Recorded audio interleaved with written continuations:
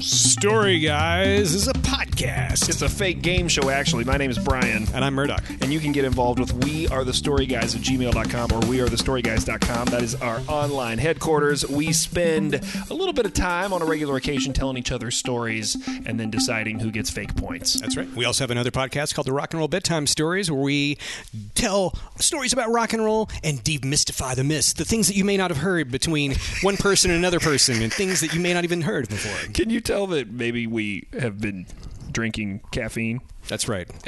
Also, we maybe used to be in radio because we just slip into that. Whatever I just did. Yeah, someone said to me earlier, you slip into host mode real easily. It's annoying. Host mode, yeah. Yeah, host mode. Yeah, I do that. Let's step out of it. Speaking of host mode, I did have the pleasure of hosting the 46th annual Advertising Federation Awards for Louisville at the Louisville Palace, which is not something I'd ever gotten to do before. Be on stage. I have seen so many shows at the legendary Louisville Palace, never been on the stage, and that was exciting. It was really fun. I got to do a little monologue at the beginning. I got to present some awards and talk to some people, and the energy was high, and it was a good time. So I think it's funny you hosted this awards thing, and some of my coworkers were there, and I didn't go. How hilarious is that? Did you light up a cigarette on stage like Dave Chappelle? Because that's what I was imagining you doing.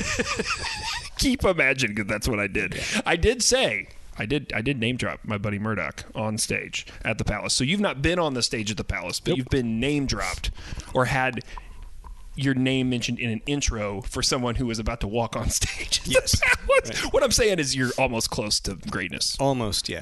I've touched the lip of the stage. I've done that.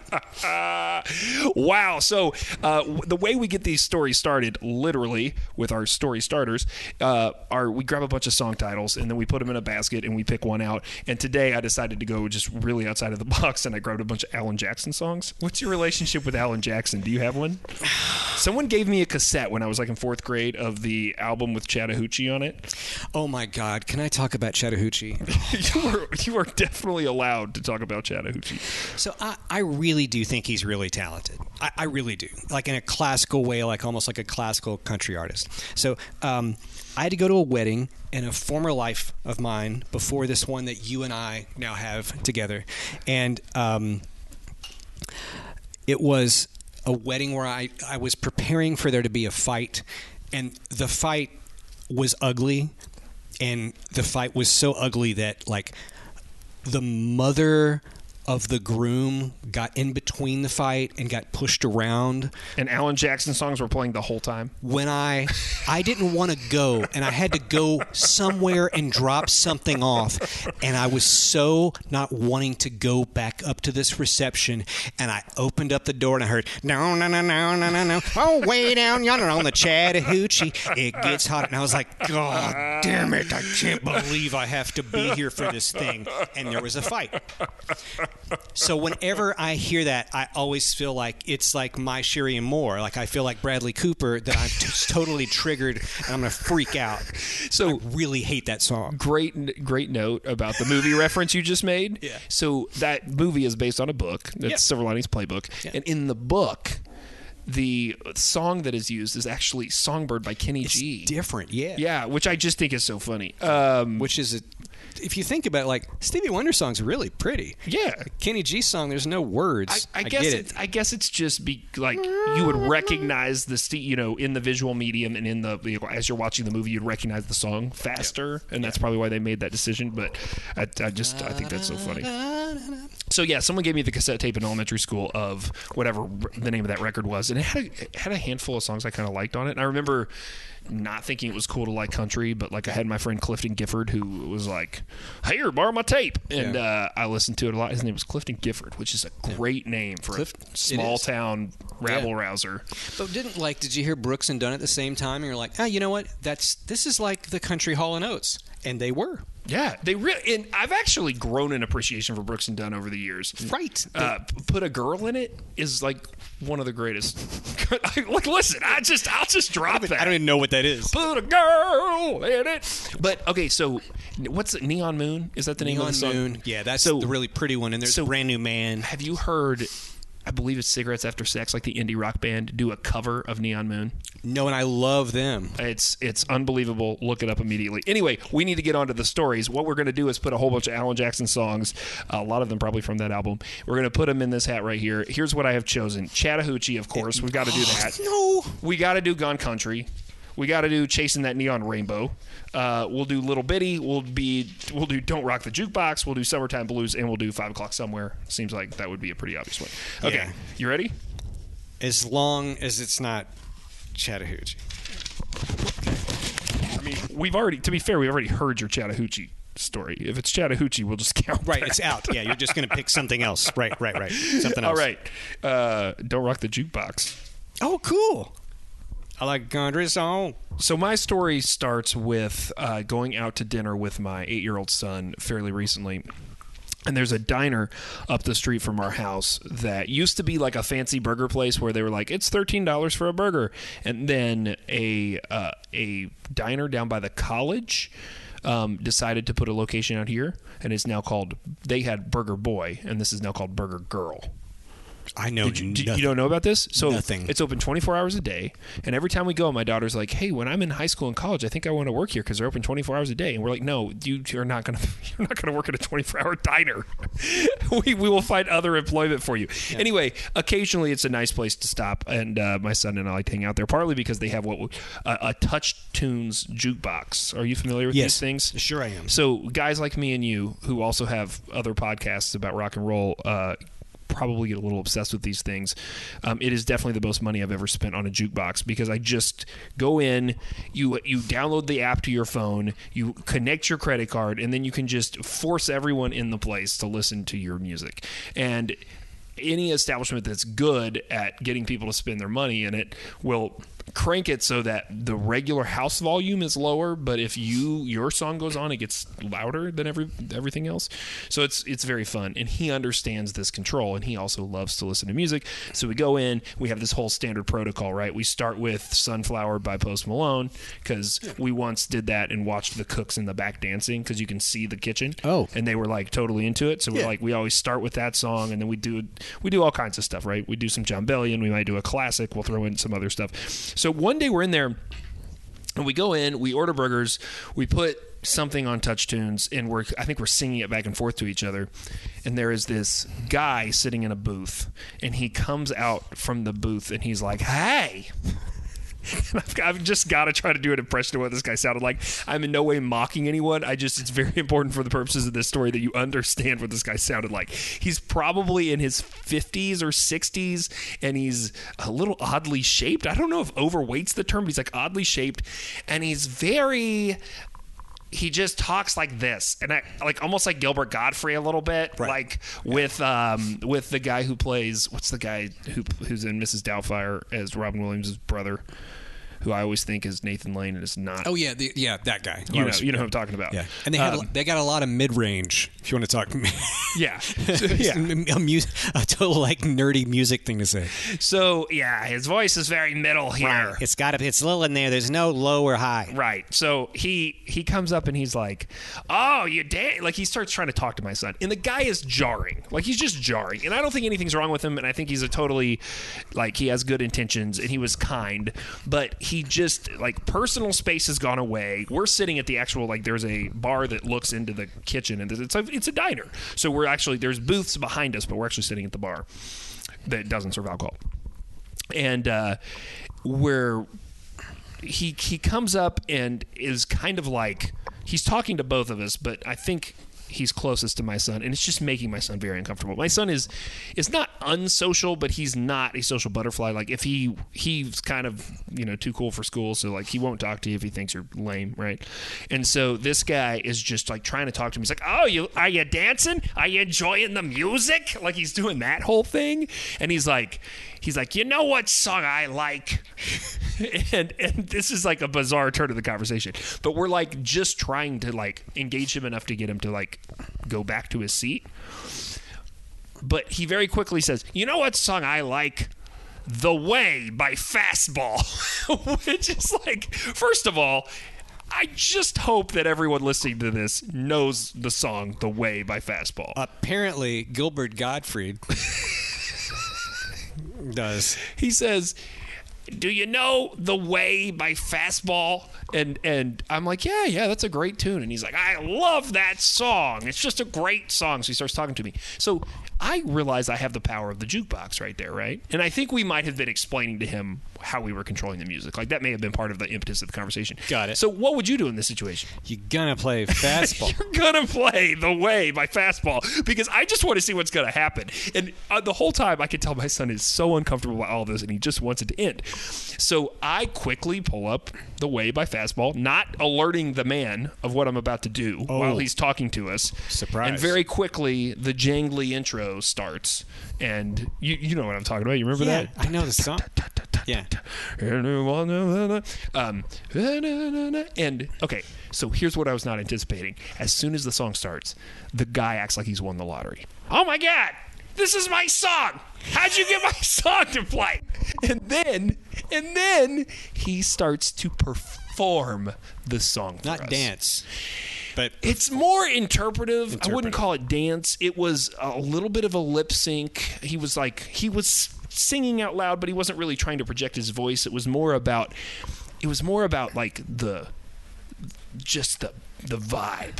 And he's kind of too close to us still, and he's just, "And the road that they walked on was paved in gold." I mean, it was a little vaudevillian, a little bit drag. Like, the whole thing was really strange. And in your space. And my son is just losing his mind. He's trying so hard to be nice, but he can't handle it. And he just continues. "And anyone could see the road that they walked on was paved in gold." Like, if he'd had like a glittery leotard on, it would have been the greatest moment of my life. And here's my favorite part. And this is like the snotty part of me in this story. But at some point, as he starts to lose energy and the song winds down, we start engaging in a conversation about the song. And he makes reference, like very clear reference, to how it came out in like the 60s. And I was like, no, man. I was like, that song came out in like 1997. And he's like, no, that's a classic. And I was like, it's a classic depending on how you define classics. But it came out in like 1997, man. It sounds like a song that came out in the 60s, and they did that very purposely. But it did not come out in the 60s. It came out in the 90s.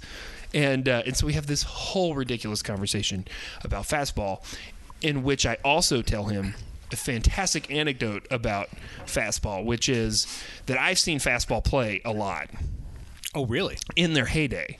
And then later, after their heyday, in about 2005, I was in radio, and they were playing outside of our market, but we were in a small market, so they were a few hours away. Yeah. And they did a phone interview with the radio station and said, "Hey, yes, we're coming through Little Rock.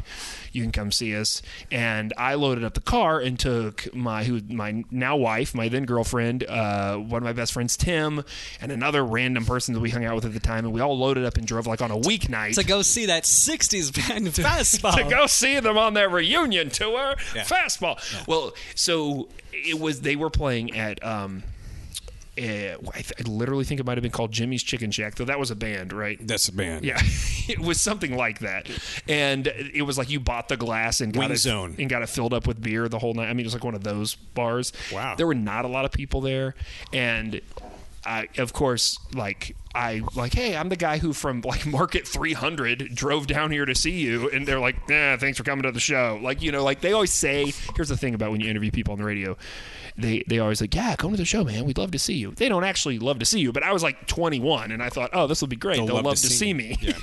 You totally have done this. Yeah. So I and they're not happy to see you. At that show, they did not play The Way in the regular set. So you think, oh, it's going to be the encore. We called them back for an encore, and they came out and played The Way in double time. Ooh. They played it in a minute and a half, saluted the audience, and left the building. Oh, my gosh. And it was the most middle finger / most rock and roll thing I've ever seen anyone do. Like, just think about that song, and then think about it in double time. And anyone can see the road that they walked on was paved in gold. gold. I mean, it went so fast. And I thought, oh, this is a gag. They're going to stop and start over. They did not. Yeah, later. So what I'm saying is the only person who really loves that song is that guy that I met at Burger Girl. Shout out to that guy. Shout out to that guy. What do you got for me? Oh, I got something. And it's a jukebox. So, before I knew what a shed was, a concert venue. Yeah, like a big amphitheater. That's what you mean by that. Where there's seats that's covered, and then there's that big lawn. Right. So I grew up with one, not knowing that's what that was. So I lived in a small market, and they tried to build one in a parking lot. Have I ever told you the story? In the mall, They were like, this was like in the early 2000s. They're like, we have this great idea. We're going to build an amphitheater. And we were like, great. And they're like, in the mall parking lot. And the whole plan was, and they eventually did this, was that they would start building the traffic into this market with this thing, and they would have this long-term plan where eventually they would build an actual amphitheater. But this was like when you buy the kid the starter guitar amp, and you're like, learn to play guitar, and then I'll buy you a Marshall. Like, that's essentially what they did for that area in Northwest Arkansas, and it eventually worked. Oh, I thought you were going to say no. No, now there's a huge amphitheater there, and they get all the summer shows. Oh. So this was called, and anyone that grew up around Nashville will get an immediate hard-on about what I'm about to say. The shed was called the Starwood Amphitheater. Oh, yeah. And there are T-shirts that say like they have Starwood Amphitheater T-shirts now. Sure.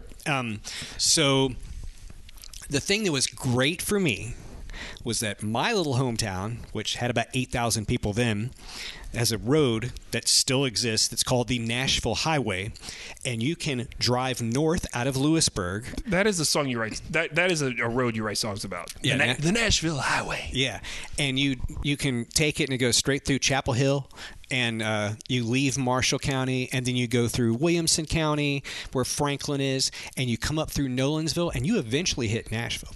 But anyway, you eventually, like, you're driving up Nashville Highway, and you would make a right turn, and you'd kind of go off, like, out in the country, and Starwood. So you could hit that just driving. Just stay on this road. You'll eventually get to the rock and roll. Right. Listen for the rock and roll. So imagine, like, where I grew up, and it almost made it seem like it was nearby. So once my sister started taking me to those shows, say, definitely as a kid growing up in a town of 8,000 people who's learning about all this outside culture you haven't been able to experience, and you basically just hear the rumor that, like, it's like, get on this road, just drive on this road, and eventually you'll get there. Yeah, like it does create this suddenly this sense that, like, the world's not too big, right? That you can drive 40 minutes and there's the Steve Miller Band. Right. Yeah, that's amazing. Yeah. I'm getting excited the way you're telling this story. So, like, I saw the Steve Miller Band one time, and there weren't enough people there, and they just let everyone from the lawn come down and stand in the seats. Oh, man. Yeah. One time I saw a Steve Miller Band, he played none of the hits. But the other time he played all of them, right? And one of the times he played them all in double time. Right. No, wait, that did not happen. But so I saw... And people could tell you all, like, people love to tell you the roster of all of the bands they saw there. And I saw Aerosmith, I saw Guns N' Roses, I saw Def Leppard, I saw Europe, I saw New Kids on the Block and Tiffany. So you were just, if your sister or someone in that friend group said, Mark, come along, you didn't care who was on the ticket. You were going to go. Yeah, New Kids on the Block and Tiffany. Like, that's what I mean. I mean, imagine who was in that car with me. No dudes. I saw Slaughter. I saw Slaughter open up with Kiss with no makeup. What? Yeah. I'm trying to think, like, I saw, this is the best one ever. And I know I took someone with me, and it was their first concert, and they were like, man, it was the best thing ever. And you know what? It was Cinderella. Mm-hmm. Snow White and the Seven Dwarfs. Winger. And the opening act was the Bullet Boys. Oh, wow. Yeah, Smooth Up In Ya. Winger, surprisingly, was fantastic. I know the kid on Beavis and Butthead gets made fun of, but, like... Kip Winger, man. They were loud and great. Yeah. And during Cinderella, they played Don't Know What You Got Till It's Gone, and a white baby grand came out of the frickin' ceiling. my world changed being there. It did everything. And at some point, you get a little older, and you drink some beers, and you're hanging out with friends, and you go to Starwood, and you go see shows, and then you have some beers, and then, well, where are you going to go after the concert after you had some beers? You go to a diner, right? Uh-huh. The diner I would go to, it's called Waffle House. It was on Bell Road, like in the Hickory Hollow area in Nashville, and we'd always go to that Waffle House, and you were surrounded by lots of other drunk Starwood people, and It's the after party. the waitresses were super nice and would bring over the water. Like it was like cool. It was like the after party. And there's the jukebox and records, right? And I remember we would play Sweet Home Alabama, the radio edit of Freebird. How awful that is. How long is the radio edit of It's Freebird? 4 minutes or something.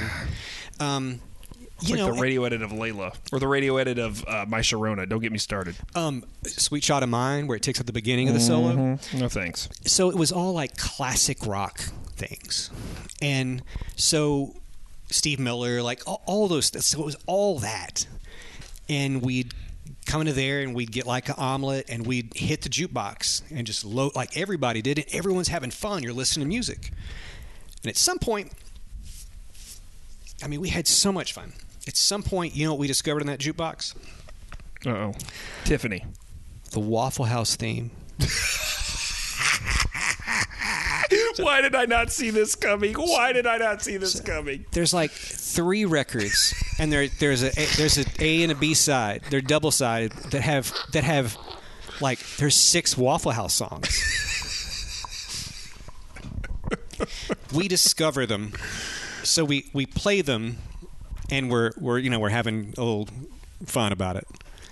And I remember very specifically where it all went wrong. Oh, no. So it's Starwood concert, after party, Waffle House. So we go in. I can tell you, I remember exact one person who was with me. I remember that night. And we load up the quarters in that jukebox. Mm-hmm. And we just play the Waffle House theme, A1, on the jukebox, over and over again. You know what happened, Brian? I'm scared to ask. One of those ladies went over and unplugged the jukebox. No. And turned that party off. No. Everyone went quiet. Like a teacher came over and started banging the erasers in front of everybody. Raisin toast. Raisin toast. Raisin toast. And it was Raisin toast. Raisin toast. Did you play Raisin toast? No. Do you remember that one? Yes. So like never. a record scratch, like literally pulls the Yeah. cord out of the wall. And everyone stops talking. And from that particular day, I never, ever, ever played the Waffle House theme or any of those Waffle House songs. You just told us like a morality tale, like is. you're tucking your child in at night. Yeah. And from that day forward, we never played Raisin Toast again. Because at some point, the empathy got me, and I realized, can you imagine working at that place and dealing with a bunch of drunk rednecks and having to hear the theme song of the damn place that you work playing over and over again? What kind of hell do you live in that there's a theme song for the place that you work? Like how it's everyone's hell, but they have one. Like it exists for them. If you want to get involved in the show, you can do that by sending us an email. wearethestoryguys@gmail.com. All of the stuff that we do is headquartered at wearethestoryguys.com. And I'm just going to go ahead and say, I thought my story was going to win this week. Right. You have got all the points. All of the fake points go to Murdoch this week. And oh my God, dude. I've blocked out what that song sounds like, too. I don't want to know. Raisin toast, raisin toast, raisin toast. What do we need people to keep doing, buddy? Keep eating Waffle House and telling stories. Story Guys is a production of Brian Eichenberger and Mark Murdoch. Get more stories, hear more podcasts, and book the guys for your conference or house party at wearethestoryguys.com. All rights reserved.